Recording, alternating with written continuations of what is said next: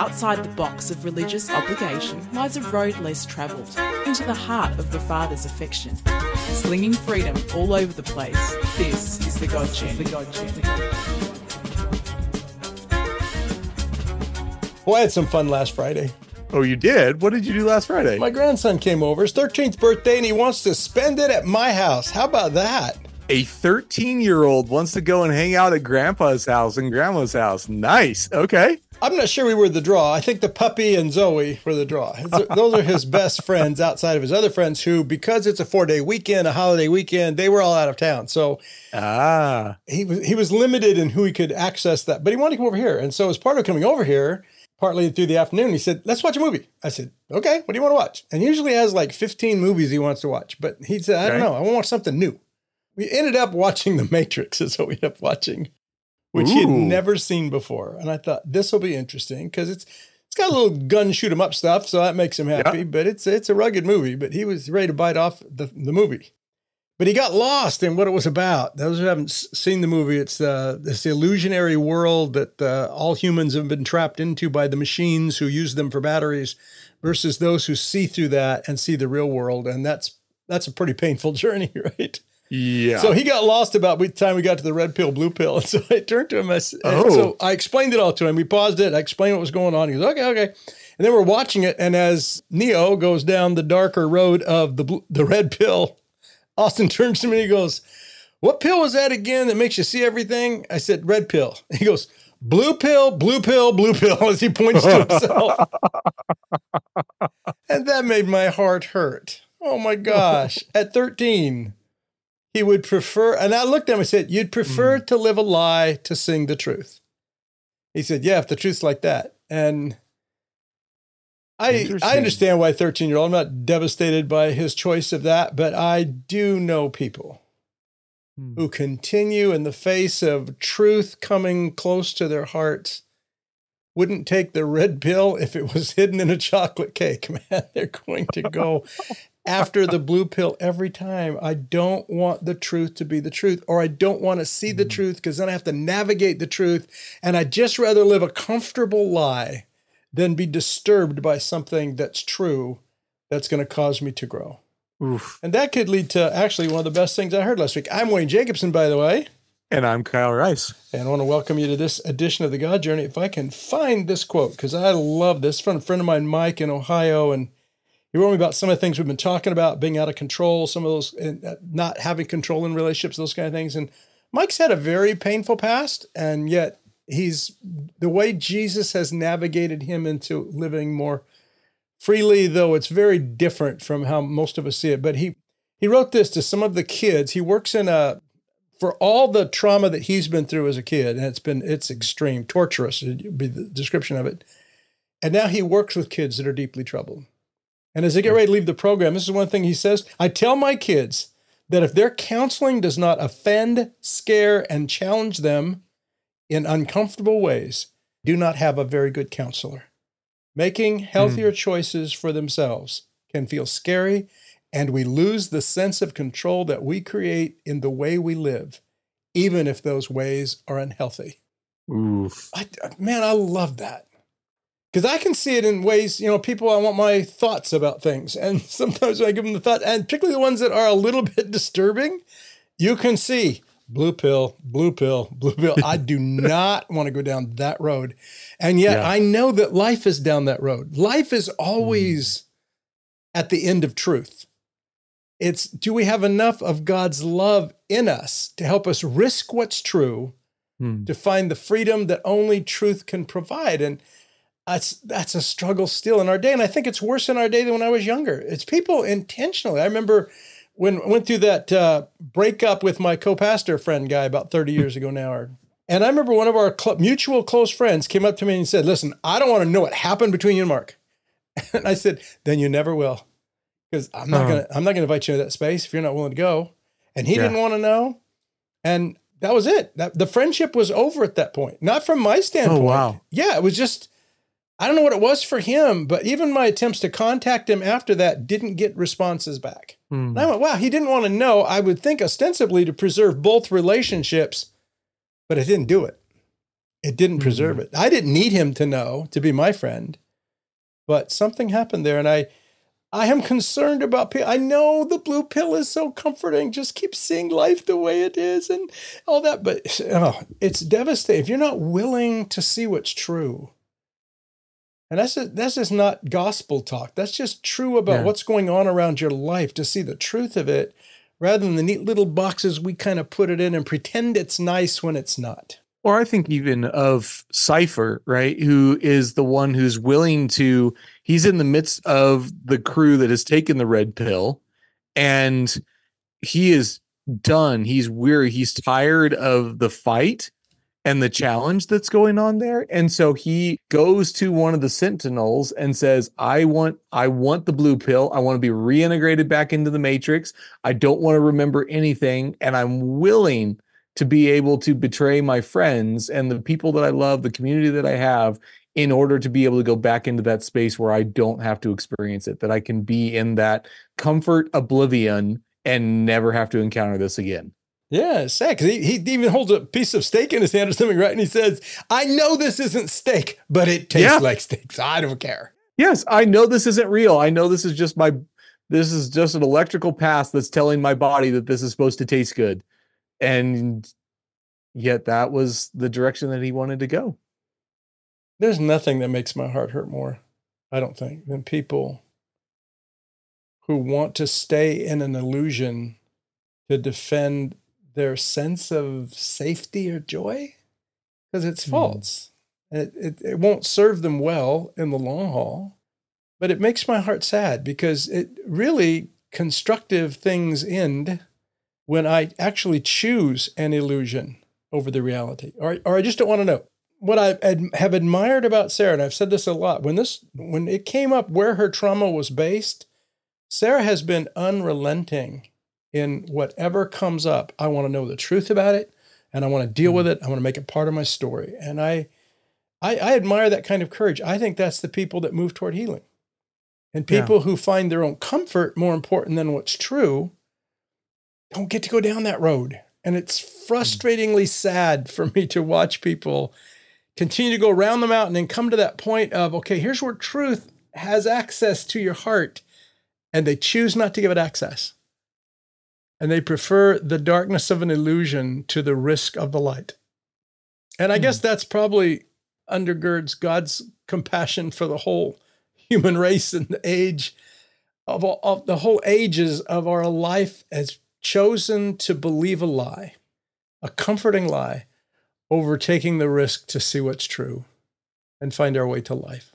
See, as I hear you talking about that, I like when you talked about the trading it for the illusion of it.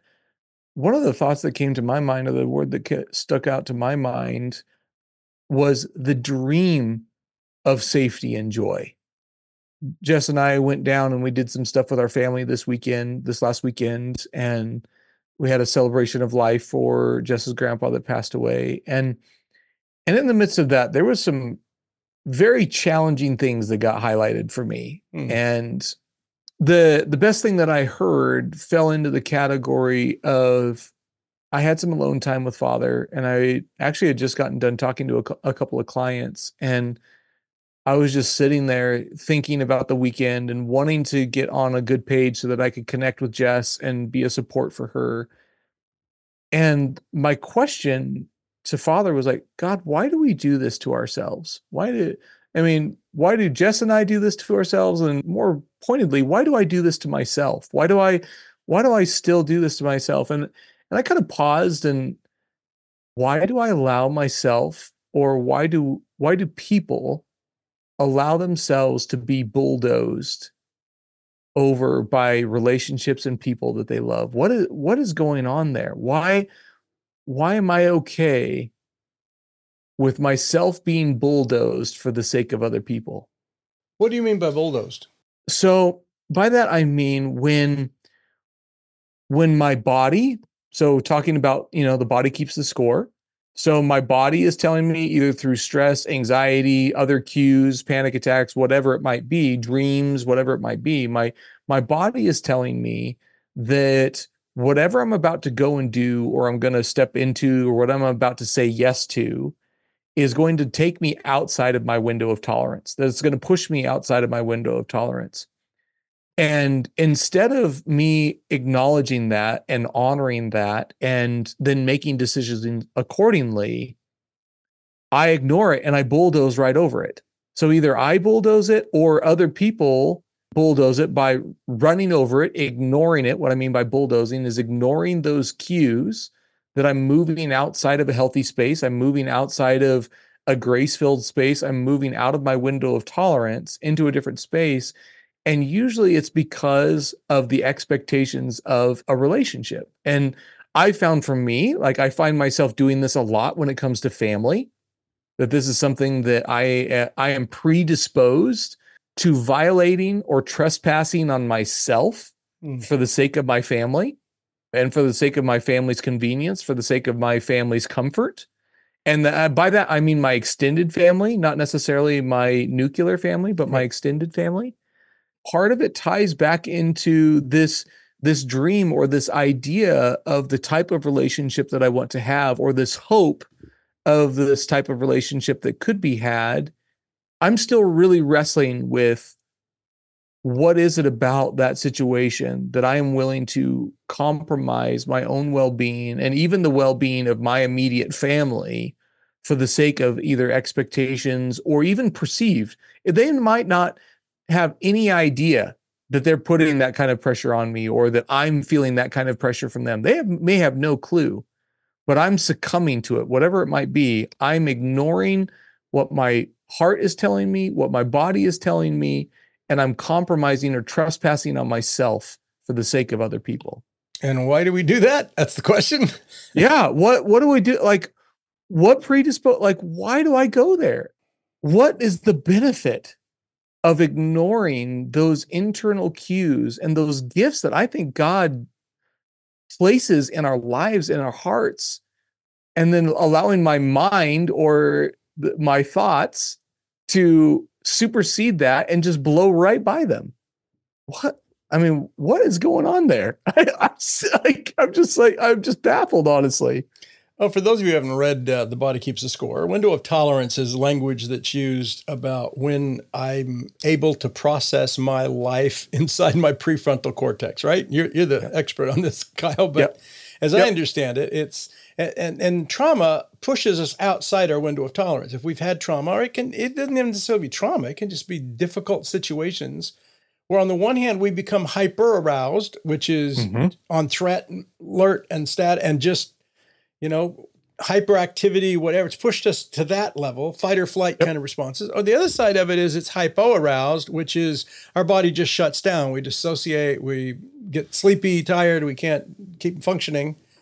What's interesting is that the people who deal with trauma, they say stay inside that window of tolerance. If you find yourself outside of it, don't try to deal with your trauma out there, or either hyper or hypo-aroused. Don't try to deal with it out there. Stay inside that. You used a phrase a couple of years ago, I think, on the podcast. We were sorting out some of this with Sarah about honoring your trauma, which I think this really speaks to. Do you honor where you're currently at in your journey, or do you let other people's expectations set the course for your journey? And it's easy to see why we do that, because we all want to be liked. We all don't want to be marginalized. And if people have expectations of us, we try and meet them. That's just normal. Add family to that. And now there's the Norman Rockwell idea of what the family should look like, a nuclear family and the extended family all sitting around a table laughing. And I've had seasons like that in my family. They've just been great. It is great when you get together, everybody's doing well. But where there's dysfunction, like I think about now, if Sarah's perpetrators were still alive, would we go to Thanksgiving dinner at Sarah's family's house with the people who were part of her life? And I'll tell you, Sarah would not go, and I would not take her. That would be true from both of us, because she's really learned to say, okay, this stage of life, you need to invite people into your life that you want to be there, and don't feel forced to have anyone in your life that pushes the bounds of the window of tolerance that you're dealing with in life. Now, again, add to that is, as a Christian, we're always taught to lay down our lives. That's not about you, and family's the most important. If your family's sick and warped, and you need to be there as a witness. And we're always taught that something like honoring our brokenness or honoring our pain or honoring our trauma is an act of selfishness. Yes. And that's absolutely. what I've noticed from everybody I talk to. It doesn't matter if the pressure is coming from outside or not. The pressure that comes from inside is, I don't feel like I can be there. And if I'm going to be there, it's going to be very painful for me. But that's very selfish. I just need to suck it up and go anyway, make the best of it and come home. And I probably think 99% of humanity errs on that side of these things. Yeah. And I think that's the thing for me is I caught myself just shaking my head this weekend as this was unfolding in front of me. And as I'm honestly in the middle of some very painful situations as a result of it, and thinking about, okay, there wasn't a need for me to dishonor my trauma and to dishonor some of the stuff that's in my wife's life, or to dishonor, for example, with my family, I've got some I love my relationships with my family, and I've been getting better at recognizing, okay, I'm moving outside of my window of tolerance, and it's okay for me to say no here. I will not be completely dismissed, because I'm a fawner at nature. I mean, that's how I dealt with my trauma situation, was fawning. And describe that, because I use that term about Sarah, and people go, what's fawning? So fawning is the very simplistic version, and this is why it gets missed a lot of the time, is it's people pleasing. So what it is it is trying to please the threat so that the threat ignores you. Wherever the threat is coming from, whoever the perpetrator of that threat is, you do whatever you can do to try to reduce that person's either emotional state, their anger, you try to please them, whatever it is, to try to lower their emotional state so that they are no longer a threat to you. So, and it 9 times out of 10 is expressed through some form of people pleasing. It's not unlike Stockholm syndrome, right? No, it's not. Very much so. I'm pleasing the threat so the threat doesn't act out toward me, because people who are very controlling, they've got all kinds of punishments to heap on the people that don't do what their expectations demand that they do. Now, I've got that in my own family situation that we've talked about in recent weeks, where the expectations are set by people who are actually doing the hurting and the harming. And then they ask you to do what's right in a Jesus-y kind of expectational way that's destructive, not just to me. If I go along with it, it's also destructive to them. Absolutely. So is it gracious at times to take ourselves out of situations that create that kind of environment? I absolutely think it is. But it's a hard choice to make. You know, if you're going to suffer, like I think a lot of Christians do what they do out of guilt. Yes. They don't like guilt. They don't want to be motivated by guilt. But it's worse living with guilt for 3 days if you didn't follow the guilt and just do the thing on Sunday morning that you would feel guilty for if you didn't. So you go, and then it doesn't really do much, but it's better than having that guilt thing hang over you for 3 days afterwards. Like, I've really dishonored God, or I really exempted myself from his grace or mercy or care. And I think it's the lies of that kind of punishment. And controlling people are punishing people. No doubt about it. Yes. Like the best thing I heard last week was, if the people can't control you, they'll control how people perceive you. Yes, exactly. Yeah, and being gossiped about in your family is no big deal. But you're talking about an end of life celebration for grandpa. I mean, how can you miss that, right? Yeah. And feel like you've dishonored the dead or whatever. I didn't go to my own father's service, and I didn't go because I want to dishonor my dad. I honor my dad every way I can do it. It was the people that were going that I would have had to been with that created this situation. We're all going to sit around a Jesus atmosphere and smile and make nice. And I just can't do that pretend thing. I just can't do it. If I'm going to go, I'm going to be honest. And if I'm going to be honest, it's going to hurt other people. So I'm very content to say I can honor my dad without being there. And I don't need to be there for people who have been very hurtful and destructive, who willfully lied to my dad about me for whatever gain they could gain in it. So I didn't go. And I'm sure if I was still in touch with that wing of my family, I'm sure I would get a whole lot of wow, he didn't even care enough about his dad to show up at the funeral. And that didn't have any, it wasn't really a funeral. It was just kind of a tag on to a Sunday morning service anyway. But the family protocols and even quote unquote religious protocols are, and despite all the rhetoric, what I am getting from that is the cold shoulder. Yeah. The fact is I don't see it because I'm not around it. So whatever, if you care about what people think of you like that, then that's going to devastate me. I happen to say these people are not honest people. They're not kind people. They're not gracious people. So that they want to get around in their little club and talk Wayne down because of what they did, what they tried to do and succeeded in separating my father from me. I'm not celebrating that with anybody. And that's not even a window of tolerance issue for me. It's just, do I want to be in an environment that's going to make nice about something that wasn't nice at all? That was unkind and mean, and all the protocols of religion are honor your dad, hug your brothers and sisters, cry together, make this fantasy look real when it's not real. And I think that's the thing that I was just kind of wrestling with is like, okay, I want there to be genuine relationships. And like you said, in regards to if I show up there at that situation, I'm not going to be able to make nice. I'm not going to play along with this. I'm not going to get in line here. And I think that even that, I think, is staying within your window of tolerance.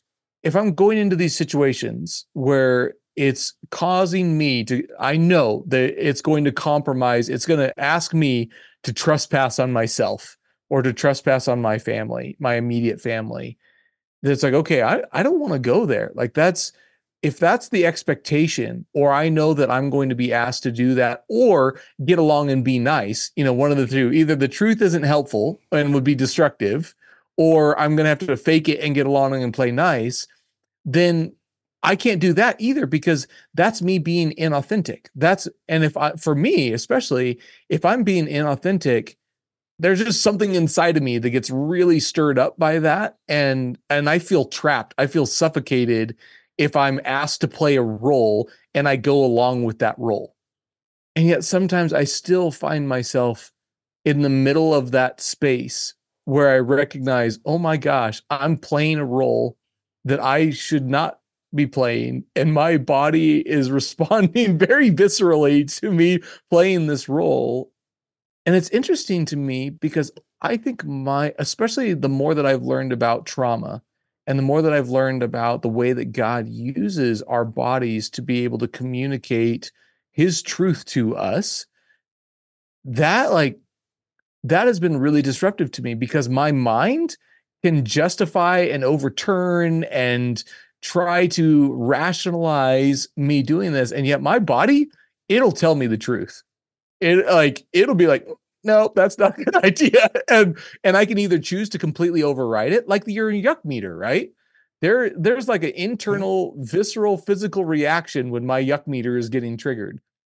And then I can either choose to ignore that, blow it off, and just keep going, or I can choose to listen to it and say, okay, what's going on here that I'm having that internal response to? That, Father, what are you inviting me into here? What is your spirit trying to get across to me that my mind might be trying to justify or ignore or placate, but my body's not willing to go there?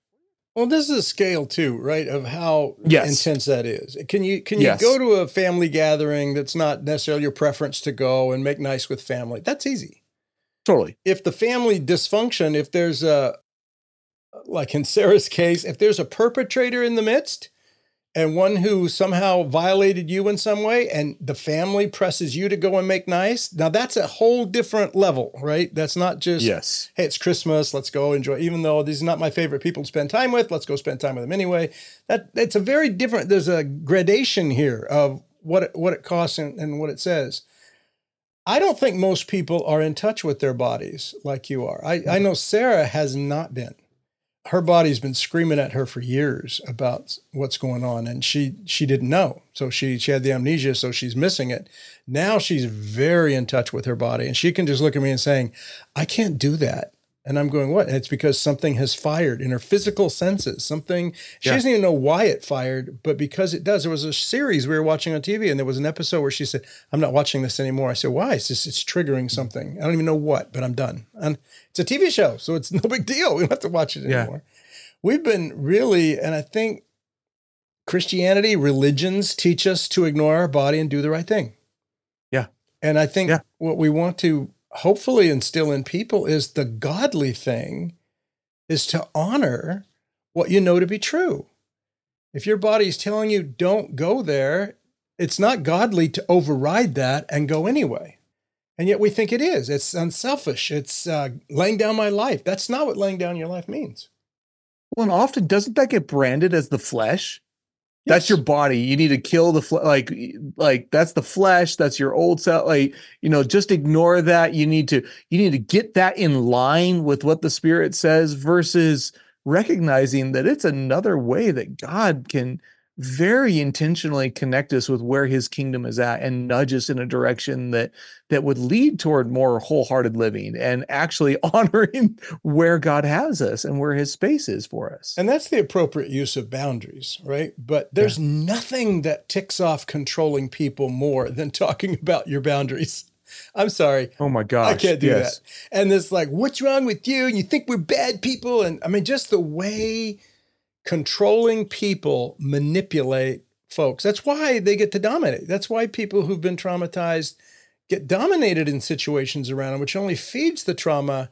And so part of that honoring your trauma, your brokenness, your freedom, it doesn't have to be trauma, but just I can override my system and go and do that anyway, but then I'm going to pay for it for weeks afterwards.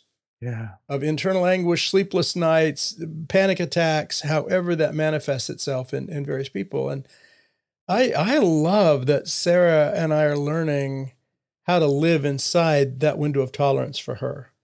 And when she gets out of it, the goal is to get back in it. The goal is not to learn to live outside of it.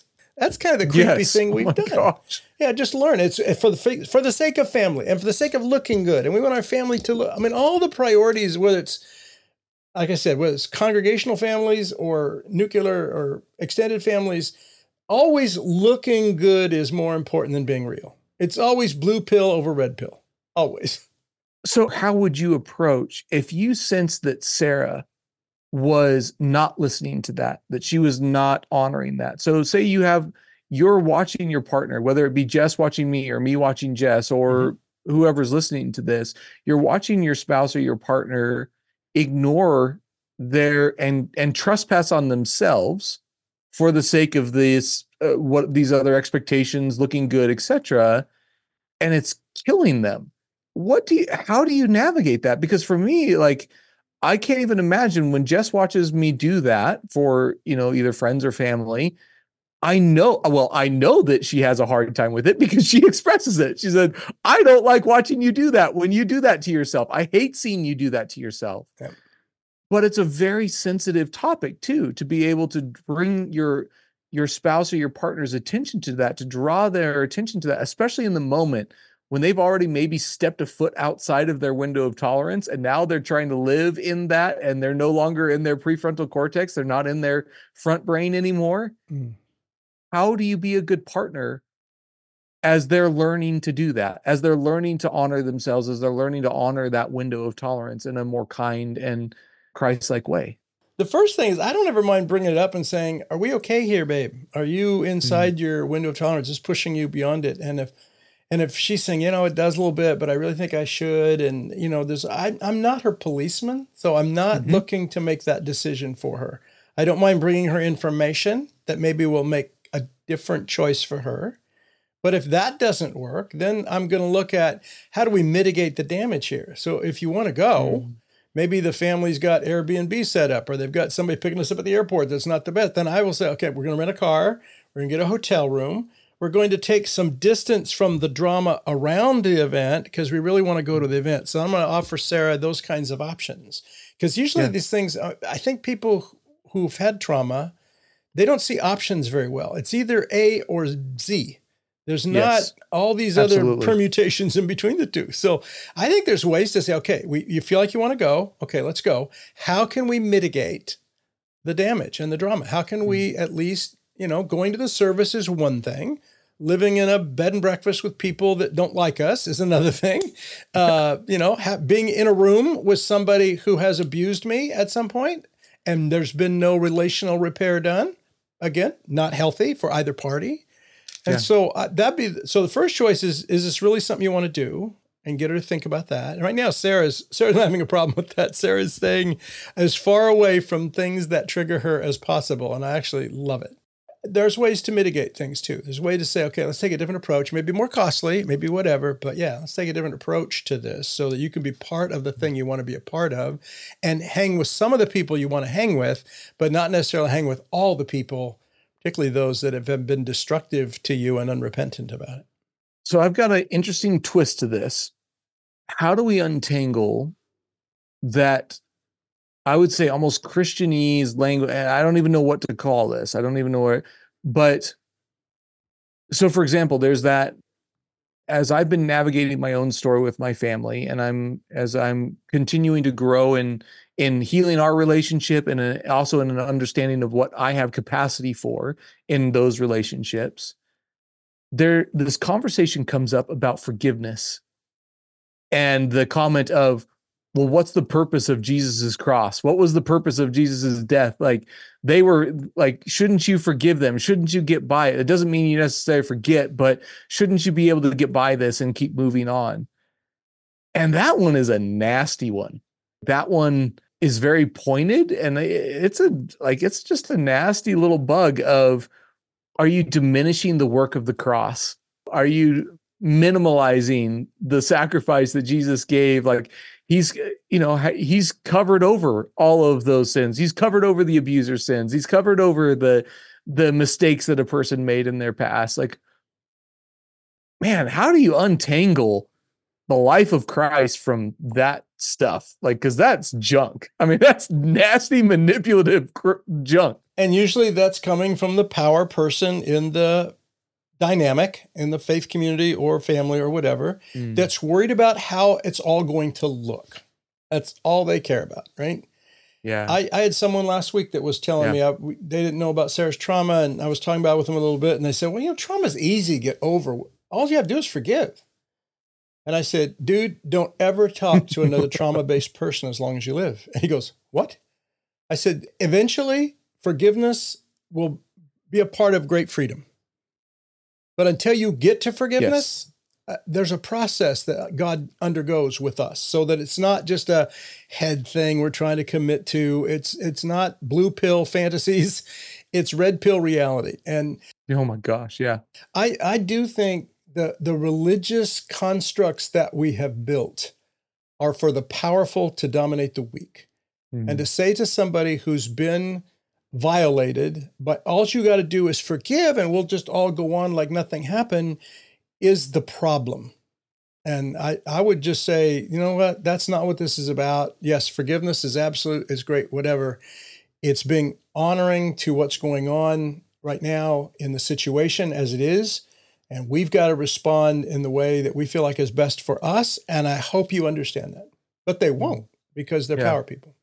But we use forgiveness as a weapon. The unviolated use forgiveness as a weapon instead of as a hope that God will bring you to the place to forgive, which does not mean the perpetrator gets access to your life again. It does not mean that. Yeah. It never means that. Relational repair is very different than forgiveness. I can forgive, requires nothing from the person who violated me. Yeah. But restoring the relationship, that's a process. Reconciliation, it's a beautiful process. I love it when God does it. I love it when people are open to it. But what they're asking you to do is take the blue pill and pretend. And religion is not about pretense, even a little bit, even to look good, even to all the things these religious organizations and secular organizations did to cover up child sexual abuse because it's going to look bad.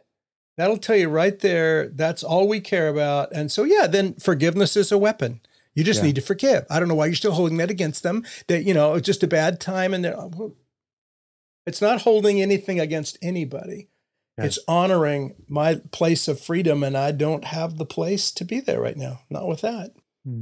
And the body will show you that, and the heart will tell you that, and the mind will tell you that. And I think when you talk about bulldozing, the idea of not overriding any of that stuff and being able to say, even if I'm wrong, I'm going to err on the side of honoring my freedom And I'm not going to err on the side of extending myself in a way that's going to be harmful to me or those I love. Mm. And that's a challenge. I mean, you've got to have a certain amount of fortitude internally. Yeah. And usually people who've been traumatized don't have that. So often it's just easier to go along. So I guess we have conversations like this. It's to really encourage people to say, I didn't want to do that, and I did it anyway. The next time maybe they'll say, I didn't want to do that, and I didn't. Yeah. And yeah, I might got branded bitter, hostile. It just doesn't matter what people label you. Yeah. What matters is what's real inside your heart and how Jesus knows you. And when that becomes most important to people, then the power people lose all the power that they have to try to control, because you're not dancing to their tune anymore. And I really feel like this too is where, honestly, some of the spiritual warfare dynamic stuff comes in as well, because the accuser loves to bring in comparison. So it might point to somebody else who's farther down the road in freedom and say, look at the capacity they have. They have forgiven. They have moved on. They are reconciling the relationship. They are good. How can you not be there? What is wrong with you? And oh my gosh, I mean, those mind games are brutal on somebody who is just learning how to be tender and kind and honoring to their heart and their window that they have the capacity for. But I don't know of any way to learn it except to learn it. Yeah. You can't go to basic training school and learn how to stand up for your heart, have compassion for yourself and not confuse it with being selfish. Selfish is a whole different thing. I'm only going to do everything that makes me happy. That's selfishness. Yeah. Selfishness is not, if I go to this thing, it's going to devastate me. Mm. And I'm going to honor where I'm at in this process. If God has, there'll come a day when I'll be so free in that I'll be able to be in that environment and be fine. But I'm not there today. So I'm not trying to live to a freedom I don't have, or I'm not trying to live to Wayne's freedom or Kyle's freedom or anybody else's. I've got to live inside mine. And that's why we talk about all the time, this ongoing relationship with Jesus is so critical, to say, hey, God, is this something you want me to be a part of? And if it is, how do you equip me? And if this isn't, and my body is screaming it isn't, then how do I honor that and let God carry me through the difficulties of being judged by others and being gossiped about by people I care about? Eventually, it's not going to matter to you. But that's after bearing some grief. I'd love to save you from it, but it can't be saved. Control people are always going to make you pay a price when you don't conform to their idealization of what family should look like or faith community. And that's one of the things that really helped me from that Dante reading a year ago, how sin always idealizes something, even idealizes a scripture or idealizes a vision of some kind. And then it frustrates us that we can't live to the ideal. And we were never meant to live to the ideal. We're meant to live to where we're at in the process today. And that process will keep shaping us. So will more freedom come down the road? Yes. But comparing yourself to someone else's freedom, to somebody who's 70 years old and been living love for about 30 years or on that journey, I have a great capacity now that I did not have even 10 or 15 years ago. Yeah. I'll be the first to say it. And I think people are on that road. They realize, hey, if that's not where you are right now, don't take any pressure from me. Someone wrote me this week, just said, so appreciating our conversations together. You've never tried to tell me what to do. You make some observations, you ask some questions. And part of that, and he was saying that I'd noticed that 20 years ago. And I'm going, wow, that's pretty incredible. I didn't know I was living this way 20 years ago. But I know, and I didn't get there because scripture taught me not to do that. I got there because trying to tell people what to do doesn't change lives. Yeah. If they're not ready to do, and there is no right thing that everybody should do in the same situation, because it depends on you. It depends on where you're at in this journey and what you have capacity for. That difference in aspirational and capacity again. Yes. Oh my gosh. Yeah, because we all aspire to things we can't live, and we have to learn how to live inside that space. And that's a great freedom for people to live inside the process of God's working. When we put all the responsibility on us, like I have to grow, I have to stretch myself, I have to, we end up making really poor choices when we're really letting say, okay, this is his process and I'm willing to cooperate as much as I can. And if I can't get there today, I'm not living to a standard or an expectation. I'm living inside of how he breathes his heart to me today. Yeah. And if you want me to go, make it clear and I'll go. If not, I'm going to lay it down and suffer whatever gossip ensues. And I feel like the more that I have been walking in this and learning this, the more I trespass on my own heart or on other people's hearts, or trespass on situations, it's about me taking it into my own control. And there isn't that grace. There isn't that freedom. Rest, love, and play does not dwell there. It just doesn't. And yet, even when I'm facing really challenging things, when I'm in that window, that's where grace that goes beyond understanding, that's where rest and even playful things that come up. I mean, looking at this situation versus what we just navigated with our daughter Eliana and going to the children's hospital and her facing her mortality and all of that part, the two are so stark in their differences in the way that I experience them because of where there was so much grace for what we were navigating with Eliana. And when I didn't have enough, God showed up when I didn't have enough. It wasn't that God wasn't there and walking with us this last weekend either. It wasn't that at all. But when I ignored what my body and my heart was telling me was right, what the wisdom was for that, then I experienced the very real reality of it was painful. Like it was very painful. And I feel like Father, like in that, it was just like a reminder of Kyle, do you know how deeply I care about your heart? How much I long for you to know the space of rest, love, and play. And that space, the breadth of where you can enjoy that will grow. To watch and recognize a time where I did ignore that and I did trespass on myself, and it was pretty brutal. The humble response of that of like, okay, Lord, ouch. And yet your grace is still here. The invitation and the life that you have for me is still here. I can learn from it. I can grow and I can move forward in that. And there's a very real possibility that 2 years down the road, I might have the capacity for that. I love where we find grace in situations like that. When we're in something and there's grace because we're inside of it at his behest and following him, it's a different kind of grace. Will his grace still be there when I've stepped outside my tolerance or slept outside something my body was telling me not to do? It'll be there, but in a different way. It's not going to be God waving his little magic wand saying, I'll make sure none of this hurts now. No, this is why I warned you away from this, because I knew it would hurt. But I will be with you in the hurt, always. There's no mistake I can make that God is not bigger than. But that doesn't mean I won't live through the pain of it as I'm learning not to do this to me again. This is why it's okay to make mistakes. This is why it's okay to go on this road knowing that I'm going to fall on my face a few times, or I'm going to try something, or I'm going to ignore something, or whatever it might be. I'm going to mess up, and that's okay. That there is gracious resilience that comes. There is that, ouch, I did not pull back. I didn't remove all the pain when you ignored that nudge and you went into it anyway. That is a teacher, and it's a very gracious teacher, because that helps me understand. If you would have removed all the pain and the suffering from that, I wouldn't have understood the gravity of the impact of not honoring the space that Father has me in, and not honoring and treasuring the hearts of both myself and my partners.